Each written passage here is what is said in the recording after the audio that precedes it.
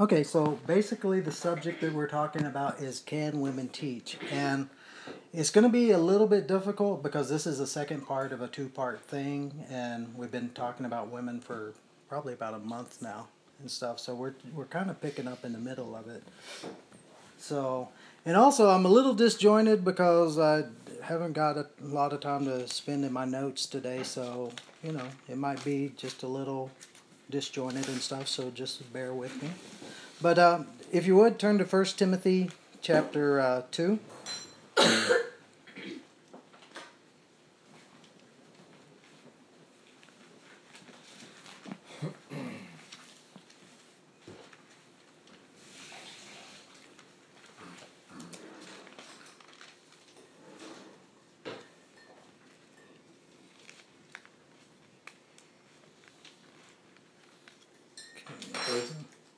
First Timothy chapter 2. Okay. Verse 9. Or let's start in verse 7. Now we already talked a lot about the what was going on in the church at Ephesus. Paul writing to Timothy. Timothy was in Ephesus at the time when he was writing to them. So we talked a lot about last time about just some of the problems that were happening in the church at Ephesus. Before that, we had talked about the problems that were happening in the church in Corinth, which when Paul said, I want women to keep quiet and to ask their husbands questions when they get at home. And so we've talked a lot about that, but we just want to kind of pick up here in verse 5. 1 Timothy 2, verse 5 says, "For there's one God and one mediator between God and men, the man Christ Jesus, who gave himself as a ransom for all, the testimony given at the proper time. For this I was appointed a preacher and apostle. I'm telling the truth, I'm not lying, as a teacher of the Gentiles in faith and truth." Look at this in verse 8. "Therefore I want the men," now Paul is speaking directly to the men right here, "the men in every place to pray, lifting up holy hands." Look at what he says here, "without wrath and dissension." So if you stop right there, so we know that when Paul is saying this right here, we know that the Ephesian church had a problem with the men with wrath and dissension. Okay? So the men were bickering amongst themselves. We talked about last time that there was a lot of spiritual knowledge in the Ephesian church. They had a lot of knowledge, a lot of teaching, but there was also a lot of false teaching. There was a lot of spiritual deception. All through the book of Ephesians and Timothy, you read about people that were leading other people astray with their teaching, and so there was a lot of spiritual deception, and there was also a lot of pride where the men were trying to show their knowledge against each other. They were trying to outdo the other guys, and it's like, they were trying to show off their knowledge in the things that they had been learned and the things that they had been taught. And so, again, when Paul says, "I want all the men everywhere to lift up their hands and to pray without wrath and dissension," we know that he's not just saying, "Hey guys, I want every man, I want men in the churches just to pray without wrath and dissension." We know that he's saying this because there were problems with wrath and dissension in this church at that time. So when he's saying this, you can't apply that. Say if you were going to a church now where the men didn't have problems with each other, there weren't problems of wrath, there weren't problems of dissension in the church, this scripture would not apply to that church, right? Does that make sense? Okay, so look at this in verse 9. "Likewise," now what does the word likewise mean? The word likewise means in the same way. So here Paul is addressing issues, he's addressing problems, he's addressing things that this church was dealing with and the men in this church was dealing with. And so he turns around in verse 9, he says, "Likewise, I want the women to adorn themselves with proper clothing, modestly and discreetly, not with braided hair and gold or pearls or costly garments." So we already talked about last week that Ephesus was a wealthy city. There was a huge trade. If you go in the book of Acts, I think it was chapter 14. I can't remember which book it was. But it talks about how the Demetrius, the silversmith, there made a great living from selling basically idols to the goddess Diana. So the city of Ephesus was an important city. It was a wealthy city, and so there were women who because of their pride, and remember, if you turn to 1 John, all sin fits into three categories, right? The lust of the flesh, the lust of the eyes, and the boastful pride of life. Every single sin that we as human beings have to deal with is going to be one of those situations. Even the Garden of Eden, when Eve looked at the fruit, it talks about she looked at it and it looked, it looked good for her, and and she saw that it would make her wise and all these things. So every sin that we deal with, if you think about it, if you break it down, has to do with one of those issues: the lust of the flesh, the lust of the eyes, or the boastful pride of life. So these women, because of their wealth and because of their riches, they were flaunting that, right? And we had talked about earlier how the early church, a lot of the people in the early church struggled because a lot of the businesses, and to deal, say, like if you were a carpenter or if you were someone who sold bread, a lot of the businesses were in guilds. Like you would have the bread makers guild, or you would have the carpenters guild, or you would have the Masons Guild or whatever. And so a lot of times to do business in the ancient world, you had to be a part of that guild. In some ways, it's kind of like the Freemasons today, but it had more impact on people's daily lives back then. Okay? So because of the fact that there was so much idol worship, and the vast majority of the people that lived in these places were idol worshipers, it was hard for a lot of believers to make a living with their crafts in their trades. So in the book of Ephesus, we can assume that there were a lot of people that were hurting financially, and at the same time, there were these women that were dressing extravagantly and wearing their pearls and braiding their hair, and it was all about the outward appearance. And we know that we still have the same problem today. I think we all know women who everything is about their outward appearance. And if you get to know them, you see that they're a mile, they're really deep in appearance, but they really have no substance to them, right? And so Paul is saying to these women, I don't want you to be just about the outward thing. I don't want you just to be about your riches and your pearls and your dress and stuff, but it needs to be something deeper than that. In verse 10, he says, but rather by means of good works, as is proper for women making a claim to godliness. So again, Paul is dealing with a specific issue here. He says, a woman must quietly receive instruction with entire submissiveness, but I do not allow a woman to teach or exercise authority over a man, but to remain quiet. Now, we were talking about this a little bit earlier. The Greek language, and sometimes there are issues in translation, because it's just like when you're talking about in Spanish, where you're talking about, say, like hermano versus hermana, right? By that one little word, it changes a lot, right? Thing, yes. But if you weren't familiar with the language, then you wouldn't know that. You wouldn't know. Okay? So the Greek, in some ways, is a lot like that, in that when it's translated, some of the subtle changes we don't really pick up on the full effect. So in this whole area before, Timothy is speaking about men in a general term. He's also speaking about women in a general term. But when he comes here, he says, I do not allow a woman to teach a man. Now, theoretically speaking, that could be speaking about a specific person, right? We don't know. And this is the thing about trying to translate something that was written over 2,000 years ago. Because it was written so long ago, it was also written in a language that we don't speak. And so that makes it difficult for us to understand. Mm-hmm. And we talked about earlier that there is nothing that's God. I believe that God puts things in the Word of God. Jesus, I was reading that in Matthew today. Whenever Jesus spoke to the people, he spoke to them in parables. And it says he never spoke to the people without speaking in a parable. And his disciples were, well, why do you do that? And he says, to them who it has not been given, basically he said, blessed are you because it's been given you to receive, to understand and stuff. And so I believe that God purposely makes things difficult. And even puts things in his word that are sometimes difficult, sometimes hard to understand, because of the relationship aspect. Does that make sense? Because he wants us to have a relationship with him. He doesn't want us just to read the Bible and just read it like it's just Okay, I read that, and I read this scripture, and I read that scripture, and I read that. He wants us to dig into it. He wants us to care enough about Him and to care enough about knowing Him that we're willing to dig deep and to see who He really is. The scripture says that the kingdom of God is like a man who finds a treasure in a field.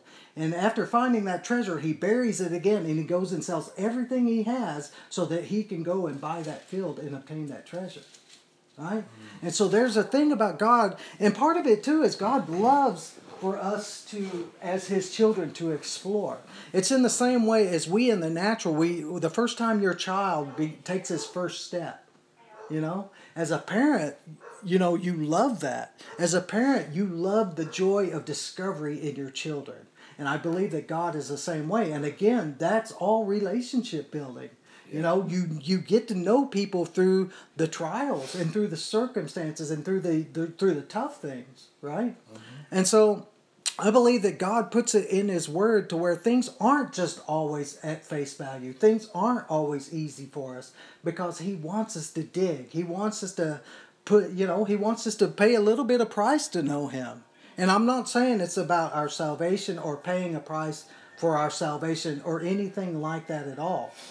But the thing is anything that's precious to you, you will invest in. Like the woman with the lost coin. Right. She had to search for that one lost coin. Yeah, and it's like David when he was building the temple, the tabernacle. People were giving him stuff to build the tabernacle, and he basically, or people wanted to give him a plot of land, and he said no. He wanted to pay for it because he said, "I will not give to the Lord anything that did not cost me anything." Right? And so in our relationship with the Lord, just like in our relationship with each other, there's always some give and take. Okay? And again, as we're teaching this, I'm saying that this is my opinion on it. Okay? What I'm doing is I'm trying to take Scripture and I'm trying to come to the most logical conclusion that we can come through. And that conclusion is not based on what we feel. That conclusion is not even based on what we want it to be. But that conclusion is based on, well, how does that tie into the rest of Scripture? Mm-hmm. Right? Because that's what we interpret. We don't interpret Scripture by our feelings. We don't interpret Scripture by how we want it to be. We interpret Scripture with Scripture. Right? Okay. Yes, sir. Okay, so verse 12, he says, "But I do not allow a woman to teach or exercise authority over a man, but to remain quiet." Now again, it would be awesome if Paul was right here and we could ask him, "Paul, what did you mean by this?"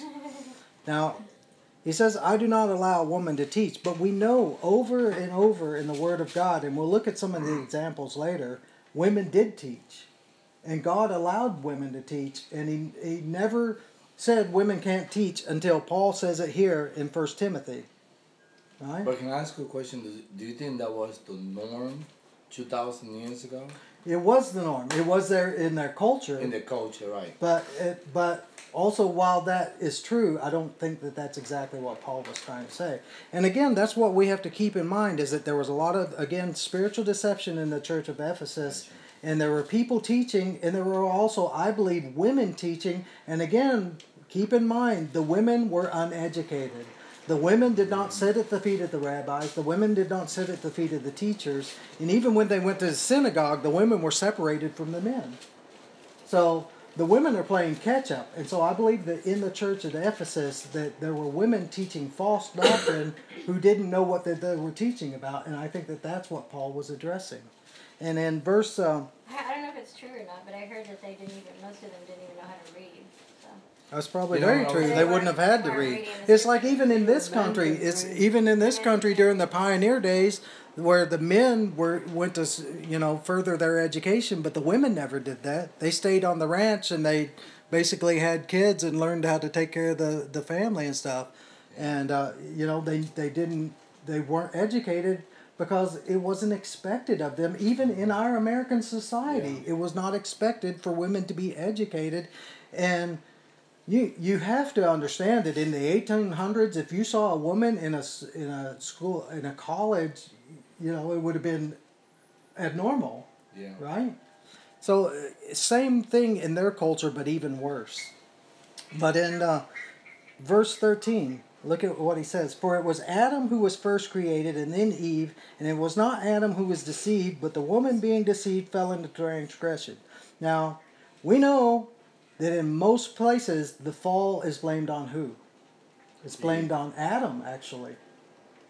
Adam, the Bible talks about, we have all sinned in the transgressions of Adam, right? And so, it says, look at this in verse 15. But women will be preserved to the bearing of children if they continue in faith and love and sanctity with self-restraint. Now,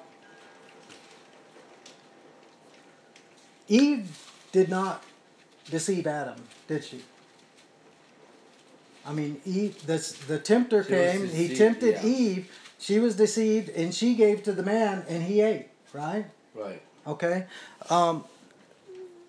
In the Bible, in most places, it blames Adam for the fall. It doesn't blame Eve. And here's the thing that I'm getting at.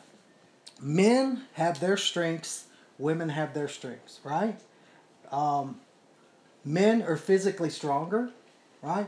It's like the whole thing where I hear it all the time. Well, a woman can do anything that a man can do. Well, that's not true, right? Now, or you hear people tell kids, you can be anything that you want to be. Well, that's not necessarily true either. Because as a kid, I sucked at math. I still do. I'm terrible at math. And so I could never be a rocket scientist no matter how much I wanted to be. Okay?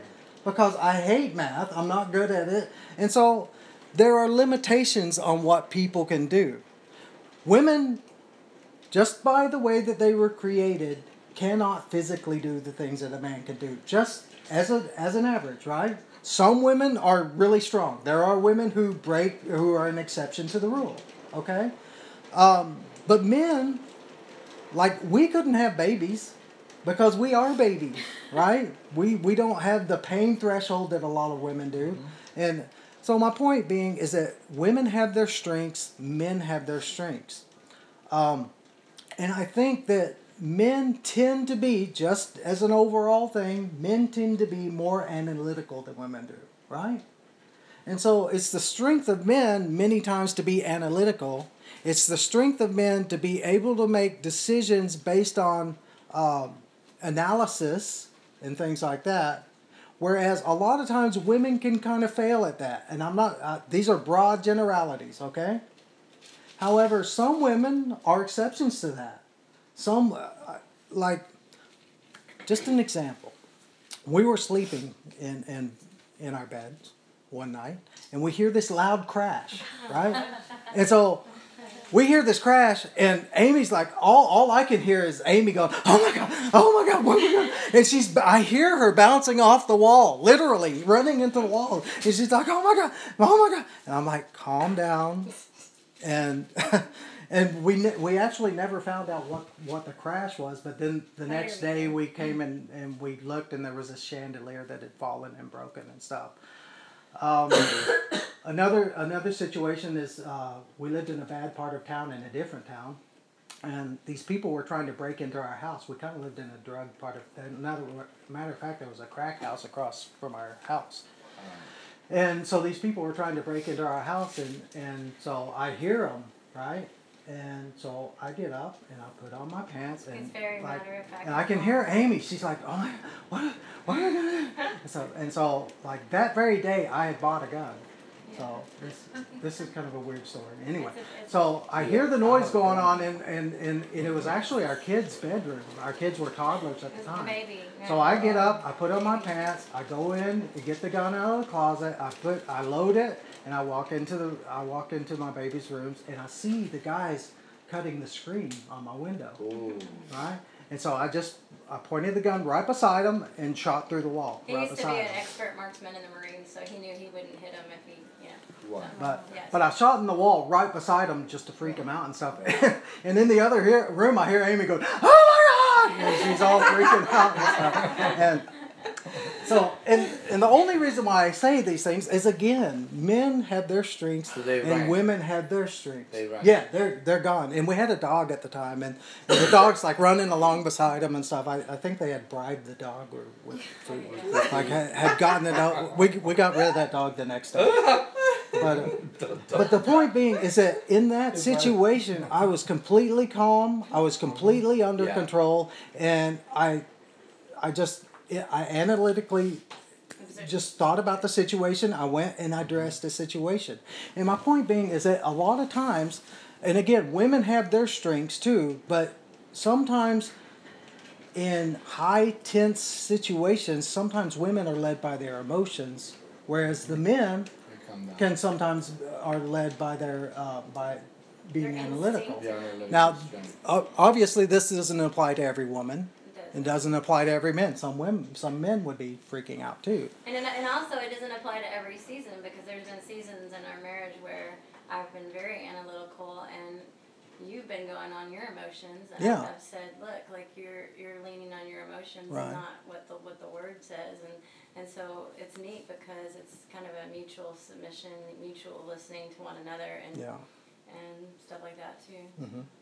So anyway, I go along that whole path just to say this. I think that what Paul is saying here, when he's talking about how Eve was first deceived and then the man and stuff, we know that Eve wasn't any more guilty than Adam was, right? Matter of fact, Adam was more guilty because Adam was the final responsibility, right? Right. As the man, as the head and stuff. And actually, next week we hope to talk about male-female relationships and headship and authority and all that kind of stuff. But can I ask you a question? Yeah. In my opinion, I think it was just going to be a matter of time. Because if you have a devil inside a perfect garden, right? Mm-hmm. Garden with two innocent, freshly made human beings that are pure in their thoughts and everything, I mean, the devil is very conniving. Of course, it's just going to be a matter of time before he entangles them into believing like do this or do that. Right. Because there's no sin in them. They have no they have no knowledge of what good and evil is. Right. Yeah. So we don't know the length of time. Right. Because for all we know, Adam and Eve could have been in the garden for 500 years before the devil said, "Oh, this is what I'm going to do." You know. But the beauty of that though is that Christ was the restoration of that. Yeah.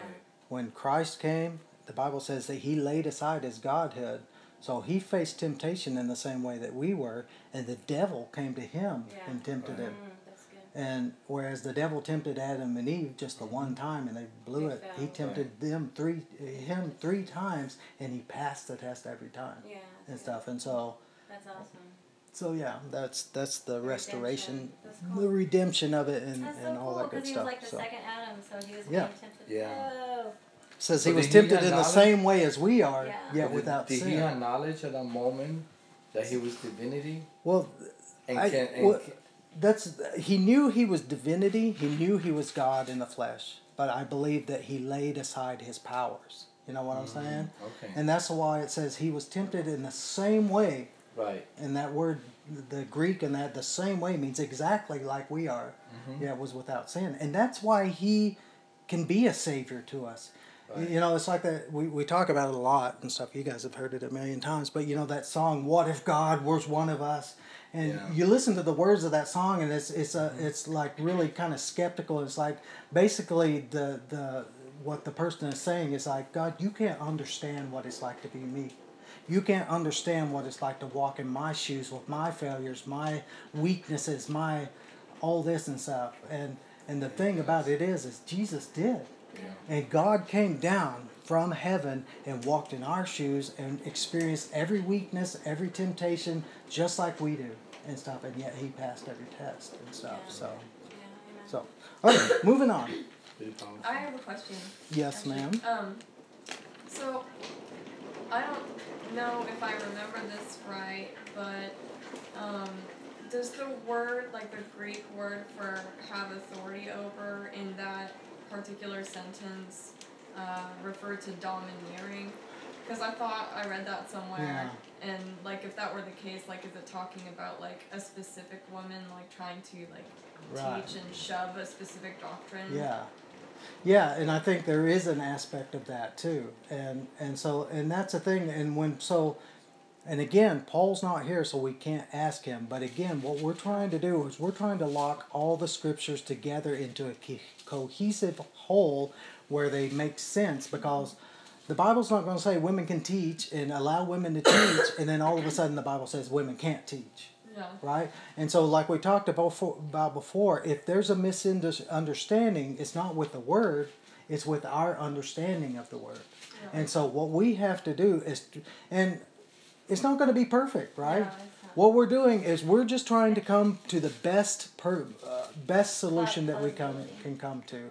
And what we're doing is we're not taking our own ideas, we're not taking our own preferences, we're taking what the rest of the Bible says, and we're trying to just build as strong a case as we can. And because we're imperfect humans, we may get to heaven one day and say, Dean, Amy, y'all had it all wrong, you know? Yeah. Which is very It's likely. like we're taking the best possible conclusion, but we could certainly be wrong in many things.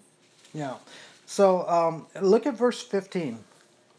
So it says, "But women will be preserved through the bearing of children if they continue in faith and love and sanctity with self-restraint."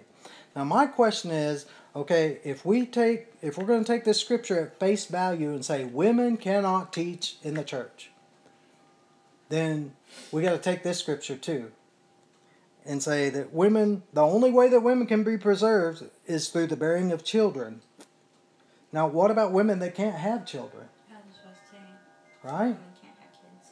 You know, and not only that, but doesn't that make it works salvation? If the only way a woman can be preserved, the only way a woman can be sanctified is through bearing children. So I think that what is going on, again, Paul is addressing their particular situation in their particular age, and basically what happened is the women they weren't like the women in the 21st century. The women did not work back then like the women do now, right? The women, what was expected of them and what the women did was they married and they had children. Mm-hmm. Now we know, because we looked at it last week too, that there were a lot of the single women that were going about as gossips, as talebearers, and as busybodies and stuff. And so Paul is also addressing this situation, and he's saying, basically, these women need to get married. Okay? Now, if Paul were here right now and today, he might say it in a different way. He'd say, look, you women need to stop going around wasting your time, stop gossiping, stop being busybodies, stop poking your nose into everybody else's business, stop teaching people falsehood, but rather go out and get a job, right?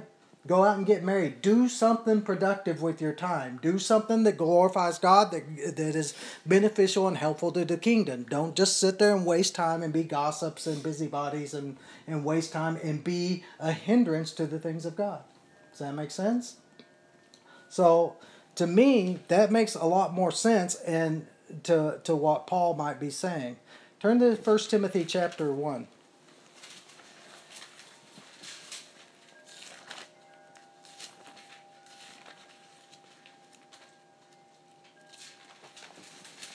And while you're turning there, I just want to read this again in Acts chapter 2, just so we don't forget. It says, "But Peter, taking his stand with 11," and again, this is immediately following Pentecost, he said, he raised his voice and declared to the people, "Men of Judea and all you who live in Jerusalem, let this be known to you and give heed to my words. For these men are not drunk as you suppose, for it's only the third hour of the day. But this is what was spoken of through the prophet Joel. And it shall be in the last days, God says, that I will pour forth of my spirit on all mankind. And your sons and your daughters will prophesy. And your young men shall see visions, and your old men shall dream dreams. Even on my bondslaves, both men and women, in those days I will pour forth my spirit, and they shall prophesy." Now, again, in verse 17, Peter says, he says, this is what was spoken through the prophet Joel. So he was saying, at the outpouring of the Holy Spirit in the early church in the first century, he says, this is that. Yeah. So in this, women will prophesy as well as the men. Yeah. Okay? Does that make sense? Yeah. Mm-hmm. Okay. So 1 Timothy verse 1. Or chapter 1, verse 1. It says, "Paul, an apostle of Christ Jesus, according to the commandment of God our Savior, and of Christ Jesus, who is our hope. To Timothy, my true child in the faith, grace, mercy, and peace you know what? I'm in the wrong place. Okay, where is it? You guys know where the scripture is where Timothy was taught by his mother and grandmother? Oh, no. Oh, okay. It's 2 Timothy chapter 1, verse 5. I said 1 Timothy, huh? I do that a lot sometimes, by the way. 1 Timothy 1. Okay, so if women aren't allowed to teach, again, where do you draw the line? Does that mean that women can teach kids under a certain age? And if that's true, What age? where does the age cut off? Right? Worship, you get a lot of instruction through worship. You know, lift your hands and worship the Lord. And stuff like that. If women can't teach, then they can't do that, right? So where does it cease? And in 2 Timothy 1, verse 5, he says, Paul is talking to Timothy, he says, "For I'm mindful of the sincere faith within you, which first dwelt in your grandmother Lois and your mother Eunice, and I'm sure that it is in you as well." You see that? So Timothy was taught by his mother and his grandmother. And we don't know how old Timothy was when that happened. We do know, and we know with certainty, that Timothy the man was taught by two women the gospel. Okay? And Paul said that they taught him, right? So it's not like you can kind of skirt around that and, well, they shared with him and stuff like that. It doesn't say that, honey. Sorry to be controversial, but it doesn't say that. It doesn't say that. Okay. Okay. Very good. And one Thank could you. also argue that it was his mother Right. and to be the devil's advocate, if you will, it was his mother and it was his grandmother, so one could argue that was their rightful place to teach Okay, him. well that's the thing. Okay, if a man can't teach a woman, or if a man can't, or if a woman can't teach a man, or if a woman can't teach at all, then is it their rightful place, Okay. right? Right. And is there any scriptures that say that it is, or it's not, or when it is, or when it's not? One thing that we know is that women taught a man, and they taught him the gospel, whether it says taught or not. We know that they taught him. Let's look at some other scriptures. We know turn to Exodus chapter. Oh wait. Yeah. I'm just going to list off some stuff. We know that Deborah in Judges 4 and 5, she was a judge of the people. Now we know if you go and look at the book of Judges, all the judges were people that they were like Samuel. The people, when they needed wisdom, when they needed a voice from God, when they wanted to hear what God was speaking, they would go to the judges, right? The judges weren't just people that were there for battle and led the people in battle. They also taught people what God was speaking to them. I would like to read that, Judges for chapter 4, verse 4. Mm-hmm. Now Deborah, a prophetess, the wife of Lapidoth, was judging Israel at that time. And she used to sit under the palm tree of Deborah between Ramah and Bethel in the hill country of Ephraim. And the sons of Israel came up to her for judgment. Now she sent and summoned, so she was in the place of judging both men and women. She was appointed by God, and she was a prophetess, and she summoned people. So she summoned Barak, so she was basically leading men, and said to him, "Behold, the Lord, the God of Israel, has commanded." And then so therefore she gave the Lord's instruction to Barak and told him what he needed to do. Yeah. Turn to 2 Kings chapter 2. Now, there were only, I think 7 judges and stuff. And so these judges, in the Bible, what does the Bible say in the New Testament? Doesn't it say that all authority is in place from God? Right? And so we have to assume that her authority was from God because God backed her in everything that she did too. God allowed her to defeat the enemies. God was all for her and stuff. In 2 Kings chapter 2, now over and over in the Old Testament, you see where the people's hearts drifted away from God, and God would allow them to be punished, and their hearts would come back to Him, and the people's hearts would just kept going back and forth from Him and stuff. And golly, I got another wrong scripture reference and stuff. Anyway, and there was a prophetess named Huldah, and the people of God had gotten so far away from God that they lost the scriptures. And so there was a king named Josiah, and his heart began to seek the Lord. And as a result of that, they searched out the temple and they found the scriptures. And there was a prophetess named Huldah, and she told them to read the scriptures and to learn from the scriptures and obey them and things. And so, again, all throughout the Word of God, Old Testament and New Testament. In Acts 21, verse 8 and 9, it talks about Philip the evangelist and how he had 4 daughters that were prophetesses. And so God has used women. And again, there is no other place through the Bible, Old Testament or New Testament, where God says women aren't allowed to teach. Okay? Did you say that one lady was Huldah? Huldah. Huldah. Huldah. I got the wrong scripture reference, but I can find it I'm gonna later. read that one. So, now turn to 1 Corinthians 14, because we talked about women prophetesses, right? 1 Corinthians 14. Mm-hmm. Like I said, I didn't get a lot of chance to look over my notes today, so this is kind of jumbled a little bit. 1 Corinthians 14, we're going to see what prophecy does, because we know that there were women prophets, right? And in verse 8, it says, if the bugle produces an indistinct sound, who will prepare himself for battle? So also you, unless you utter by the tongue speech that is clear, how will it be known what is spoken? For you will be speaking into the air. Now, basically, what Paul is addressing here is in the church of Corinthians, everybody's speaking in tongues at the same time. Okay, and there was no one that was interpreting the tongues, and it was just mass chaos. And Paul is basically telling them this is fruitless. So in verse 10, he says, there are perhaps a great many kinds of languages in the world, and no kind is without meaning. If I then do not know the meaning of the language, in other words, tongues, I will be to the one who speaks a barbarian, and the one who speaks will be a barbarian to me. So also you, since you're zealous for spiritual gifts, seek to abound for the edification of the church.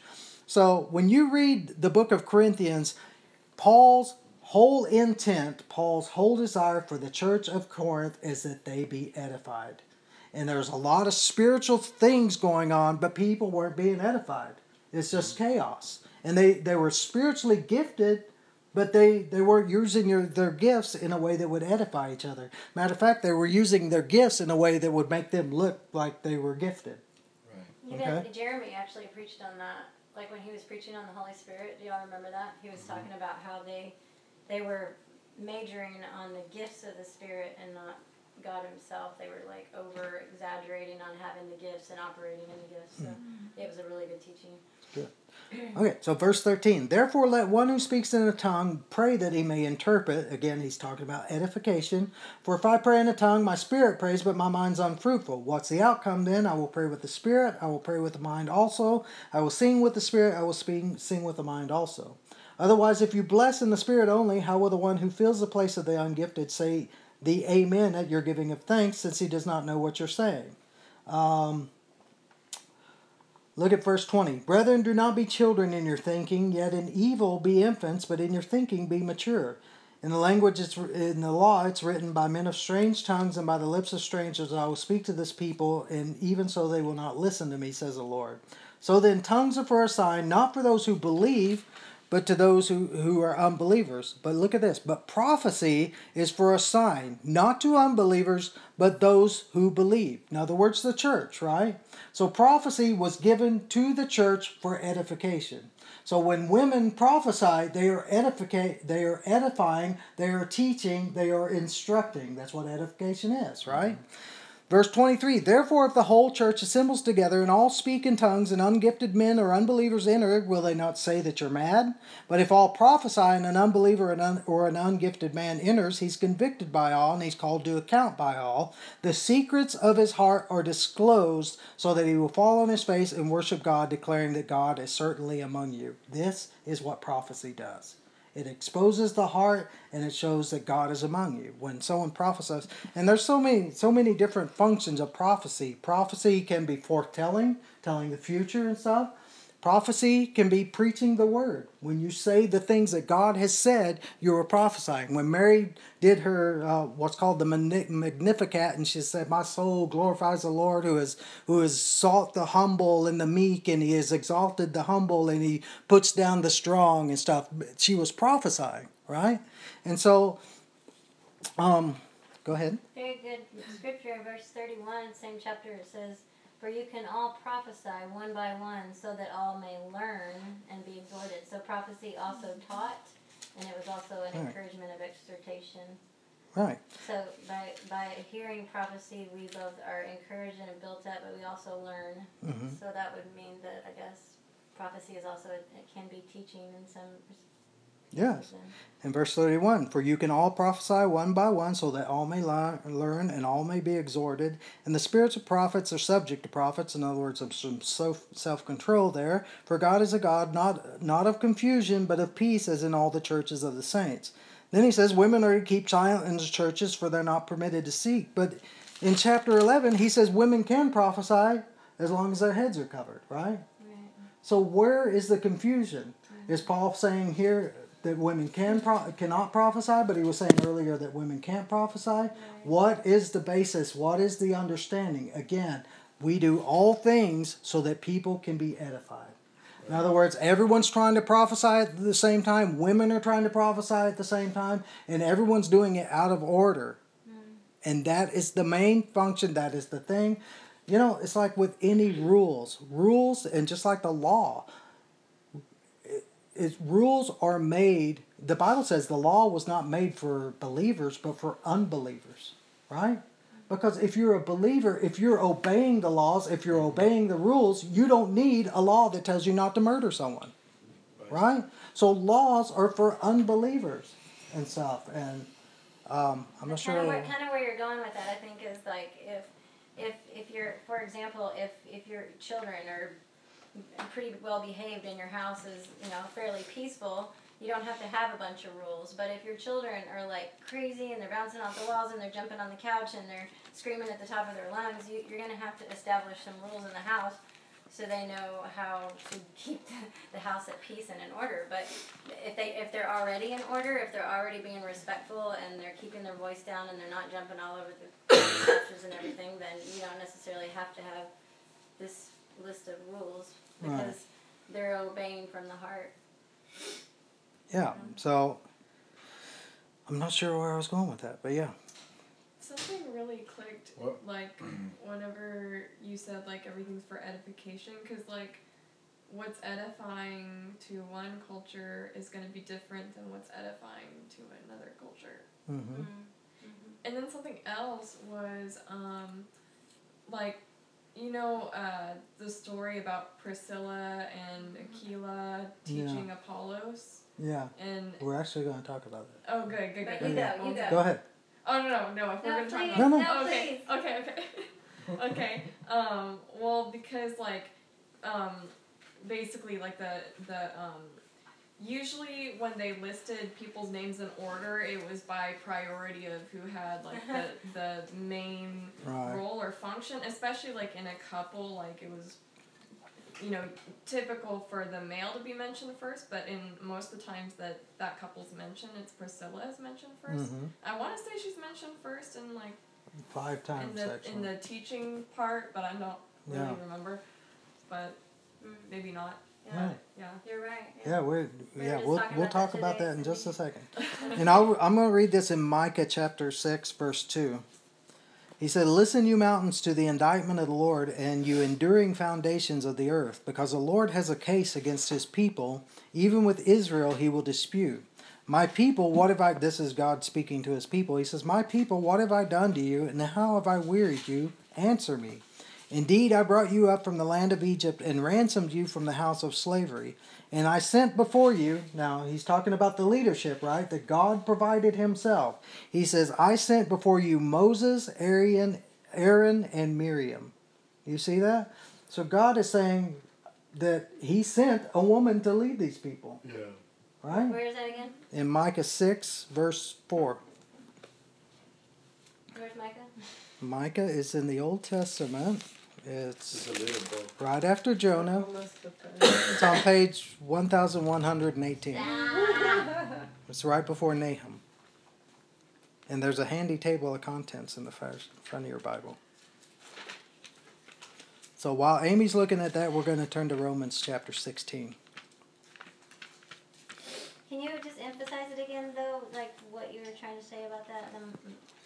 Well, he talked about how he sent in the Old Testament in the wilderness. He sent to lead his people. He sent Moses, Aaron, and Miriam. Oh, okay. In other places, it talks about how Miriam was a prophetess. Okay.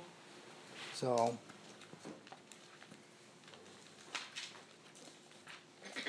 Now we're going to Romans what? Romans 16.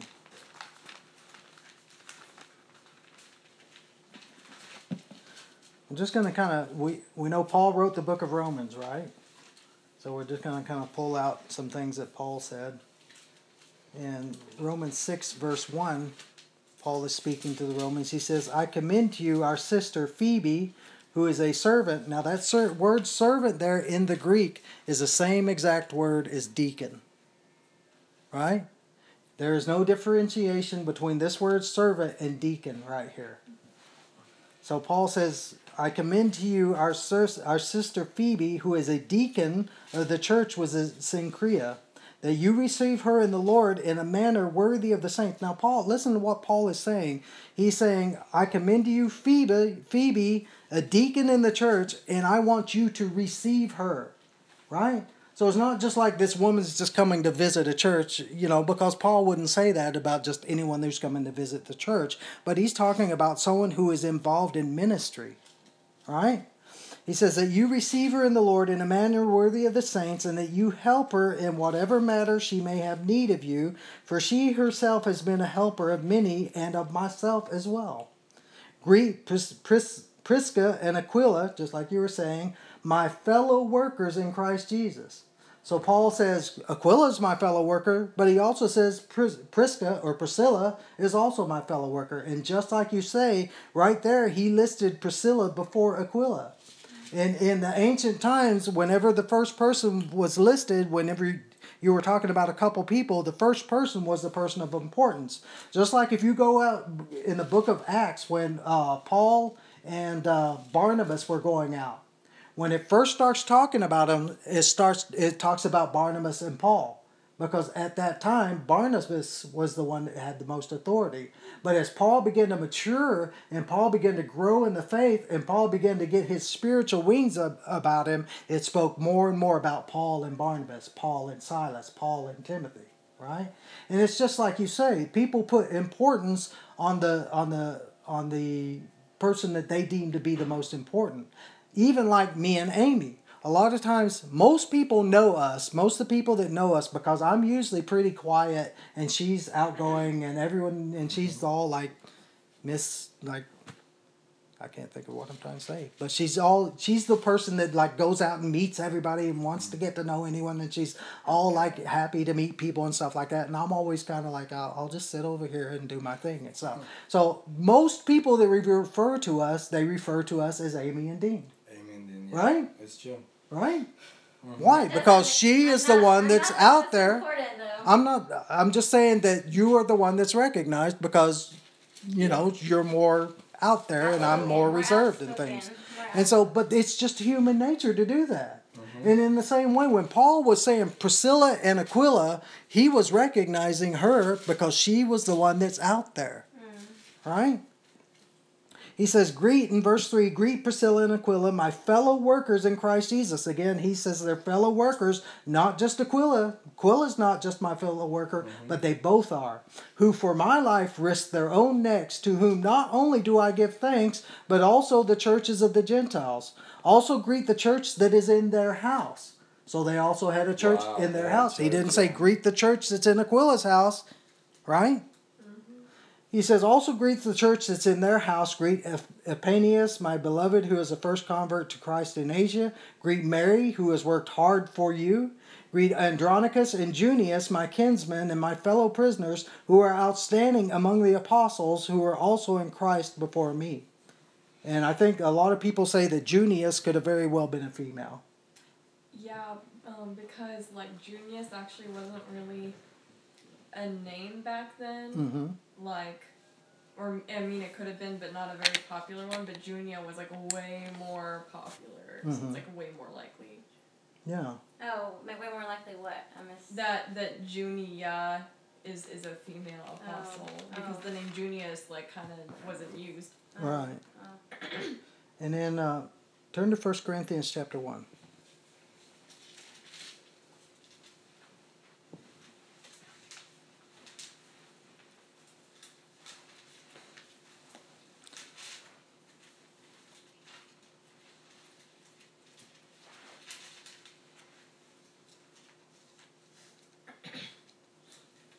So,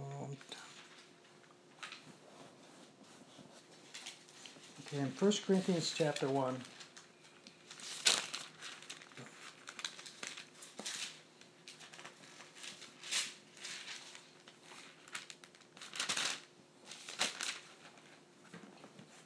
Okay, and let's see. Verse 11. Paul says, Paul is speaking to the Corinthian church. He's writing them, again, addressing certain issues. He says, For I have been informed concerning you, my brethren, by Chloe's people, that there are quarrels among you. Now, I mean this, each one of you is saying, I'm of Paul, I'm of Apollos, I'm of Cephas, and I'm of Christ. But what I want to look at is in verse 11, he's talking about, I've been informed by Chloe's people. Chloe, again, was a female and stuff. And so she had a position of authority that were informing Paul of certain things that were going on in the Corinthian church. Does that make sense? Hmm. So, kind of looking for my... Turn to Acts chapter 18. So now, keep in mind, this is the same Paul that says, I do not allow a woman to teach. Now, we already saw that he referred to women as apostles. He talked about the church that was in Aquila and Priscilla's house. He listed Aquila before he listed... Priscilla before he listed Aquila. Priscilla and Aquila are mentioned 7 times in the New Testament. And 5 of those times he mentions Priscilla before Aquila. And so again, these are things that you can say, well, it doesn't matter, it's not important. But for them, it was important. For them, it mattered. And in 1 Corinthians chapter 18, verse 23. It says, having spent some time there, he, Paul, left and passed successively through the Galatian region and Phrygia, strengthening all the disciples. Now a Jew named Apollos, an Alexandrian by birth, an eloquent man, came to Ephesus. And again, Ephesus is the place where Timothy was, and Paul is writing these things. And he was mighty in the Scriptures. This man had been instructed in the way of the Lord, and being fervent in spirit, he was speaking and teaching accurately the things concerning Jesus, being acquainted only with the baptism of John. Now, okay, so here's a man who's been trained. He's been called to be an apostle. And again, the early church at this time, just like we talked about before, this is a church that's being filled with new believers, new converts, and there are very few people to instruct them. One of the first things that Paul did everywhere he went was he rose up people that were able to teach the new converts, right? And so Paul is raising up people, and here's a man that's being raised up. His name is Apollos, and let's see, verse. But he was only acquainted with the baptism of John. What was the baptism of John? It was baptism in water, right, for repentance, right? But we know that the early church and the apostles had experienced the baptism of the Holy Spirit. Right. So here, Apollos was he was taught about the baptism of John, the baptism of repentance for your sins and being washed and stuff like that, but he had not been taught about the baptism of the Holy Spirit. Does that make sense? Mm-hmm. Verse 26, and he began to speak out boldly in the synagogue, but when Priscilla, and again it names Priscilla before Aquila, when Priscilla and Aquila heard him, they, not just he, but they took him aside and explained to him the way of God more accurately. Wow, I never You see that? And when he wanted to go across to Achaia, the brethren encouraged him and wrote to the disciples to welcome him. And when he had arrived, he greatly helped those who had believed through grace, for he powerfully refuted the Jews in public, demonstrating by the scriptures that Jesus was the Christ. So here this is in the early church, this powerful, this new up and coming preacher who became an apostle, right? Apollos.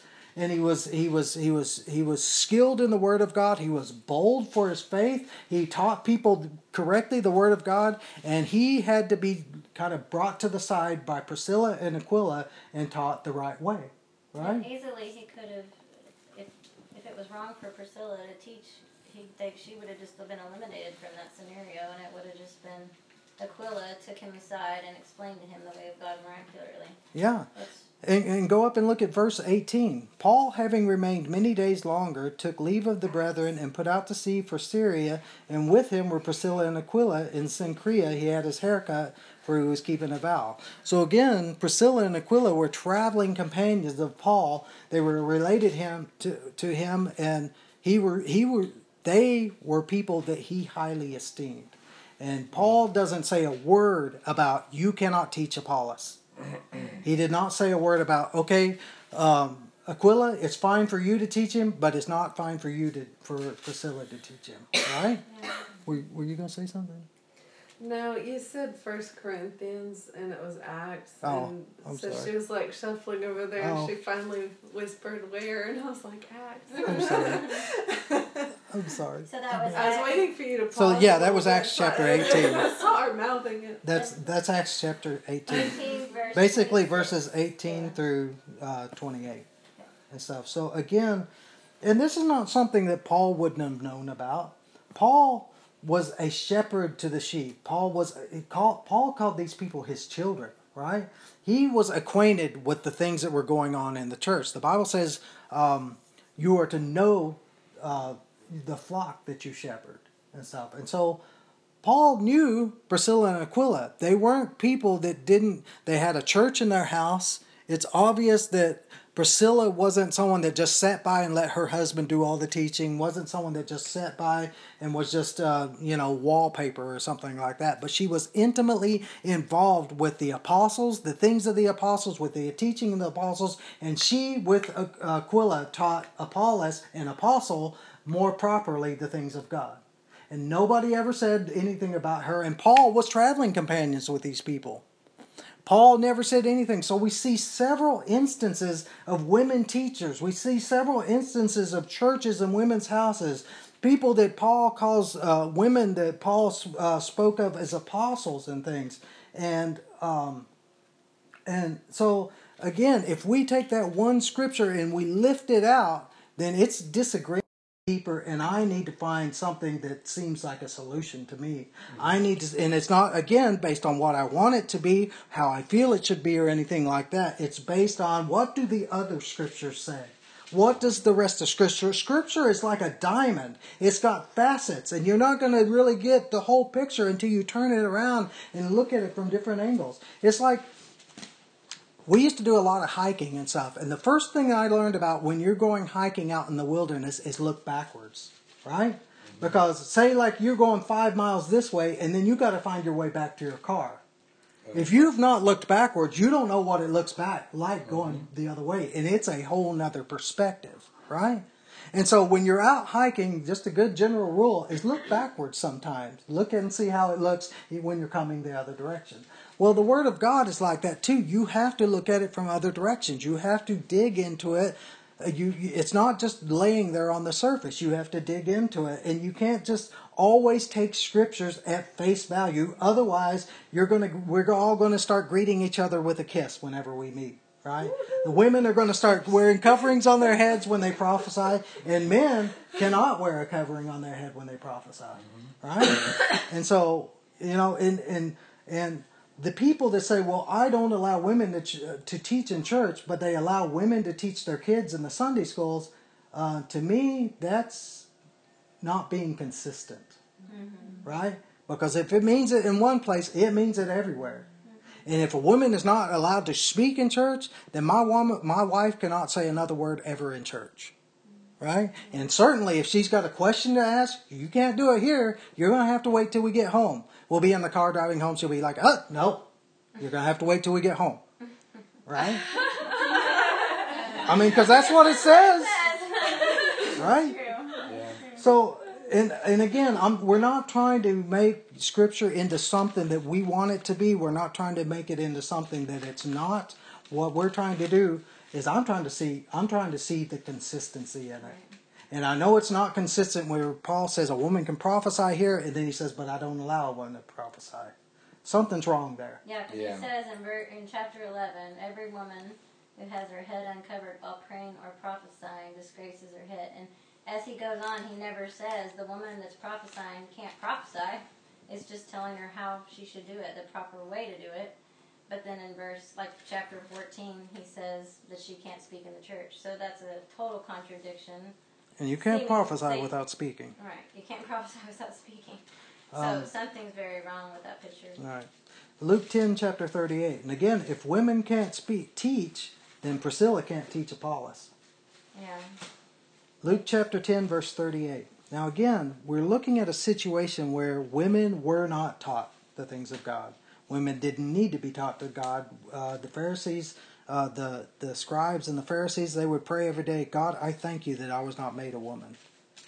And to them, a woman was just a possession. She was nothing more than that.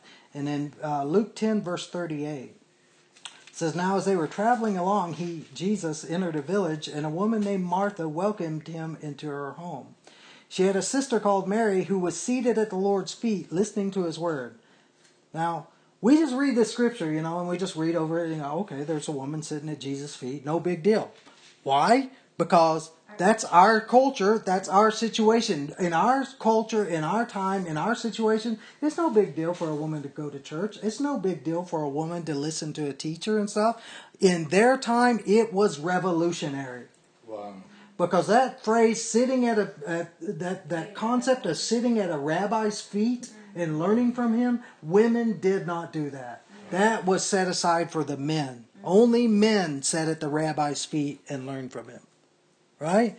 And so again, we read this and it's like we don't even understand. We don't get the picture of it. We don't get the impact of it because we don't understand their culture. We don't understand their times. And Martha was basically saying, Mary, she was understanding her own culture, and she's like, "What the heck are you doing, right. Mary?" Martha didn't understand. You're not supposed to be doing this. You're supposed to be doing the dishes.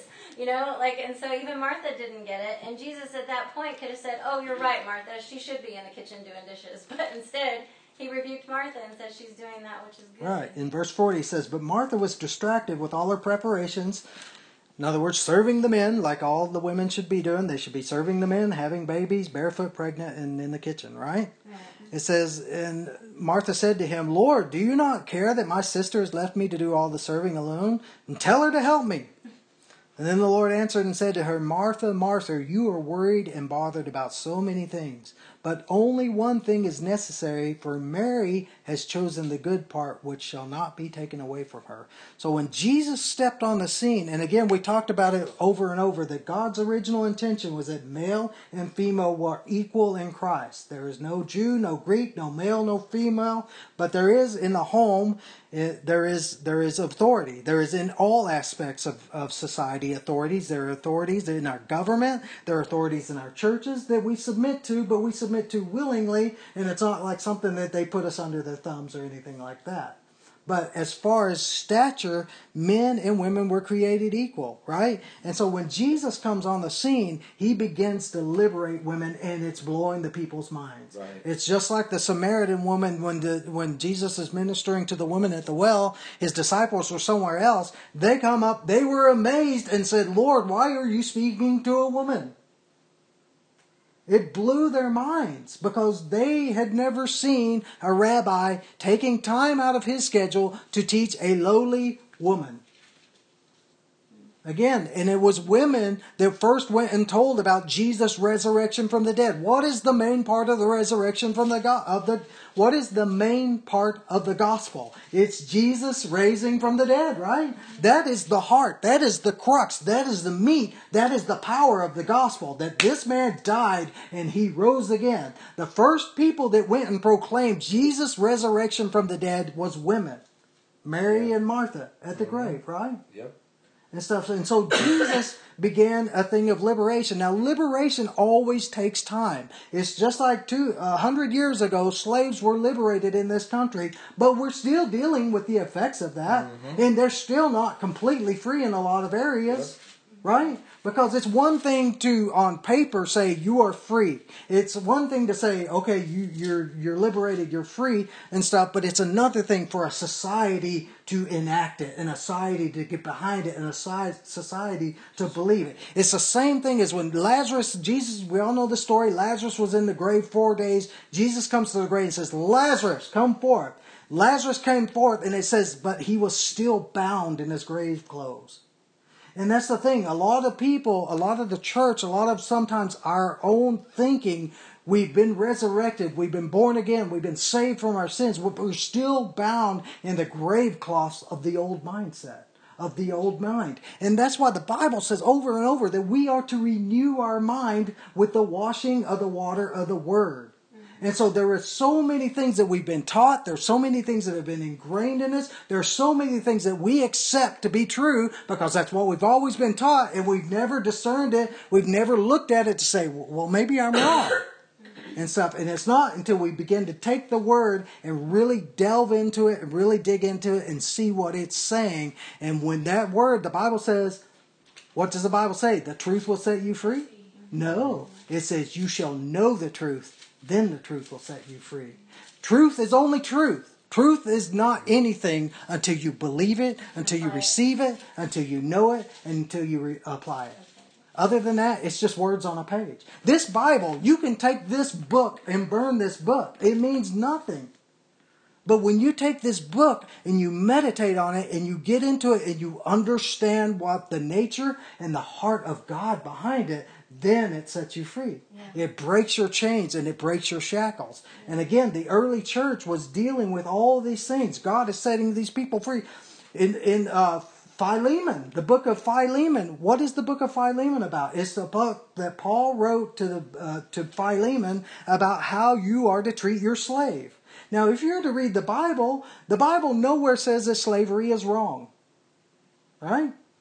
You can't show me one scripture in the Bible that says that slavery was wrong. Matter of fact, there are a lot of people that call themselves Christians, that call themselves God followers, that believe in slavery today. But it's only because they don't take all of Scripture and tie it together and see the heart behind the Scriptures. And God may have allowed slavery, but that was not His intention. His intention was that all men are created equal. Right? There is no Greek, there is no Jew, there is no slave, there is no free, there is no male, there is no female.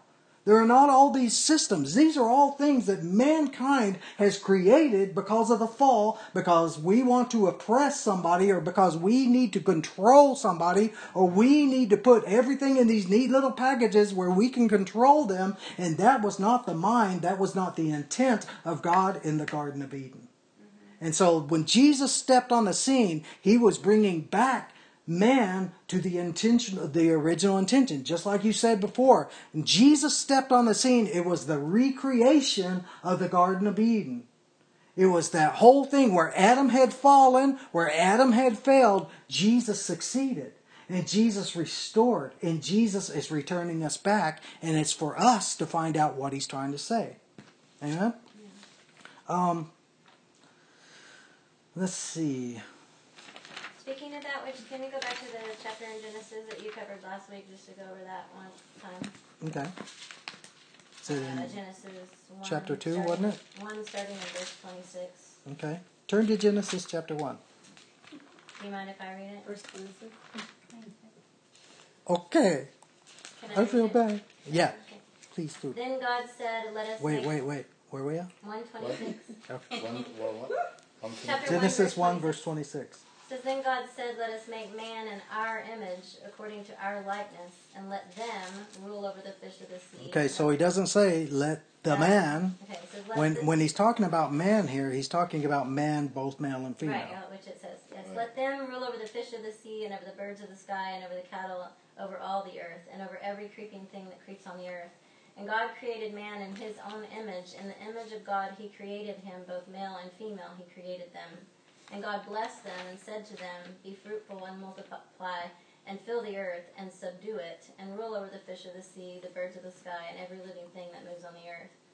So God clearly created man and woman in his image, and he clearly assigned both of them to have rule and authority together. Yeah, and we know immediately following the fall in the Garden of Eden, immediately everything just went haywire, right?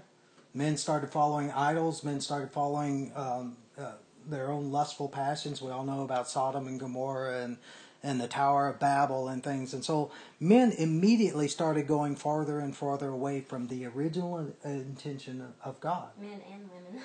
Well, mankind, yeah, right? mankind. And so again, when Jesus stepped on the scene as the second Adam, he began to restore all that. Yeah. Okay? Yeah. And here's the thing. Okay. Now, But can I ask you a question? Yeah. Do you think we are wired that way, that we need to worship something, or that we need to idolize something? Because they didn't have the word back then.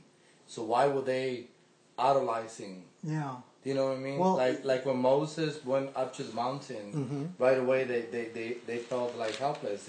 They felt that they needed a leader or something to worship or follow, and that's when they built the golden goat. Yeah. So that's a question that I have for you.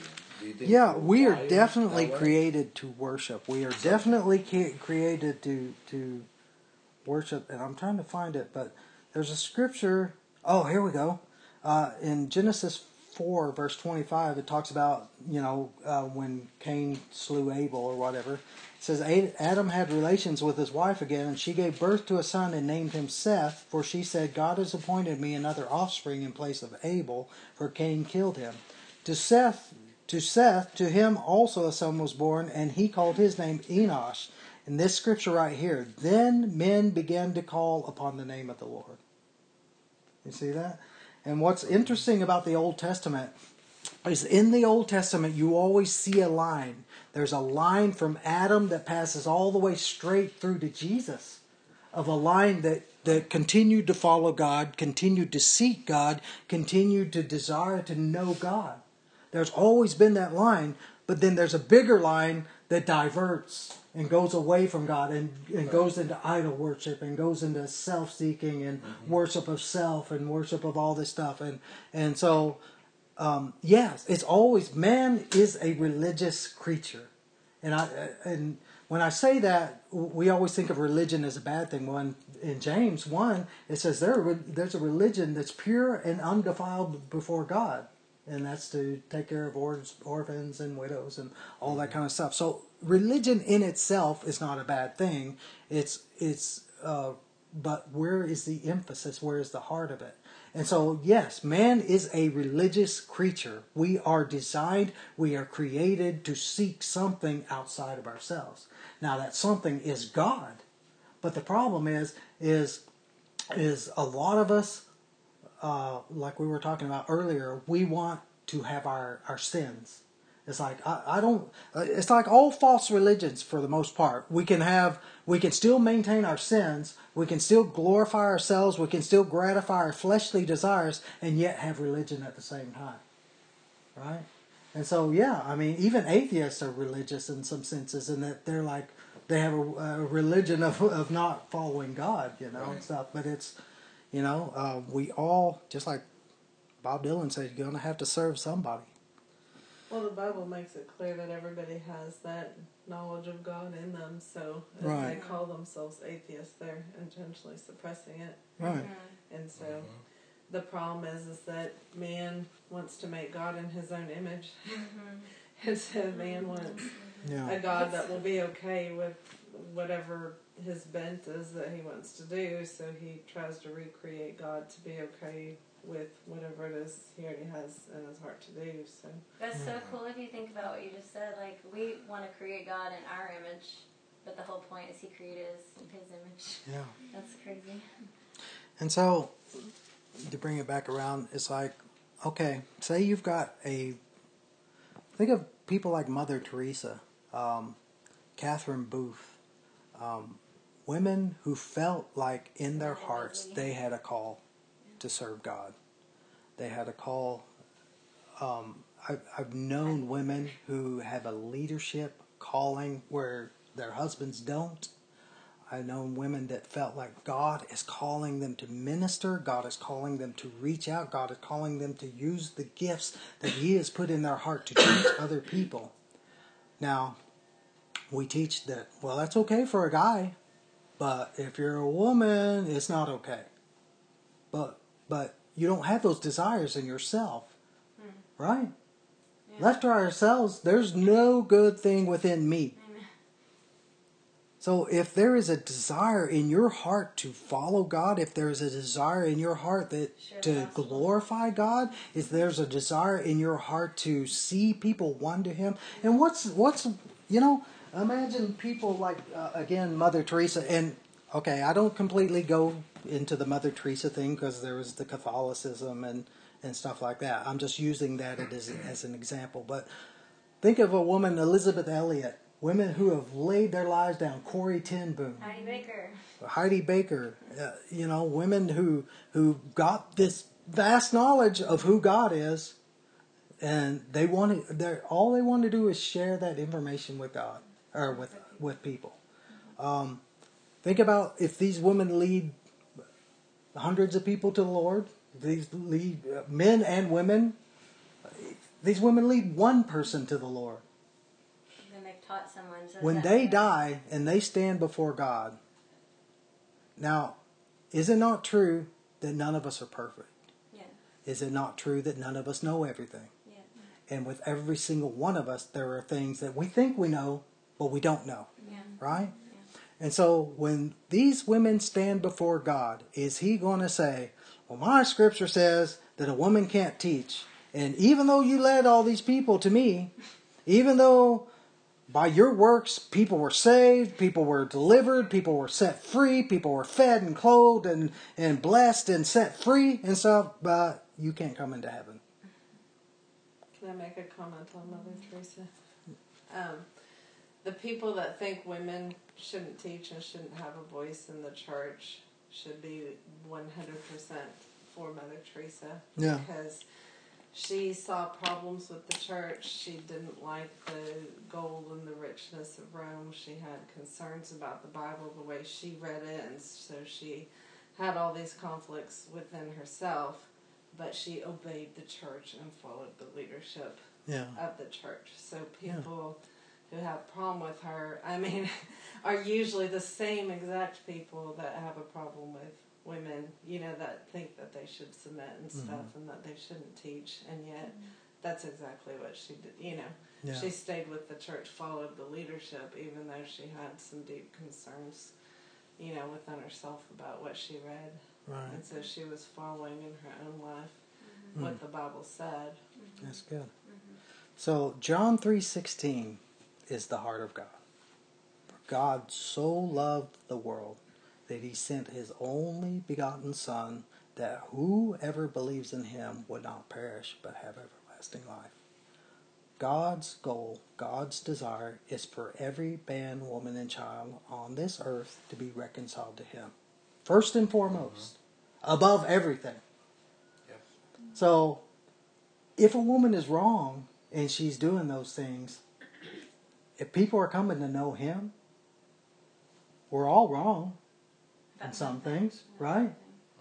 We all believe wrong things, and it's our goal, obviously, as believers, to get rid of everything that we believe that's wrong, and to grow more and more and more into the likeness of Christ. But my point is that God delights in salvation of people.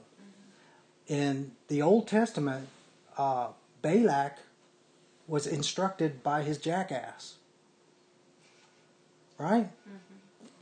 In the New Testament, in Philippians, it talks about how people were preaching the gospel out of impure motives. And Paul said, it doesn't matter to me that the gospel is being preached from impure motives, only that the gospel is being preached. It is in the heart of God, more than any other thing, that people get saved, that people get delivered, that people get set free, that people are transferred from the kingdom of darkness in the kingdom of his Son. And if it's wrong that a woman is doing that, which is more wrong? A woman that is leading people to Christ, or a guy that's sitting on his butt doing nothing? The guy who's sitting on his butt doing nothing. Exactly. And so it blesses the heart of God whenever anyone's seeking to bring people into the kingdom. Flat out, period. Whether it's male, whether it's female. The Bible says there is no difference between male or female, Jew or Greek, slave or free, and stuff. And again, to me, this makes more sense. It adds up together. It completes the rest of Scripture, and it ties in so much better than taking this Scripture and saying a woman's not allowed to teach. Right? And so, my belief is, and again, you guys search the Scripture for yourselves. Be Bereans, study it for yourselves, see what God speaks to you. But my belief, my contention is that we have just simply misunderstood that Scripture. All right? Yeah. So I just want to pray. Father God, your word is pure. Your word is tried in a furnace. Your word, you have exalted your word even above your name, Lord. And Father God, we lay our preconceived notions, we lay our desires, we lay our flesh at the cross, Lord God, and we just ask that you would instruct us by your Holy Spirit. And Father, anything that I may have spoken wrong, I pray that you would teach your people. And we just, Father God, if it's, Lord, we just ask that your word would instruct us, that your Spirit would instruct us, and that you would make us more and more and more into the likeness of Jesus. And Lord, we thank you for all the things that you've given us. We thank you for your Son. In Jesus' name, amen.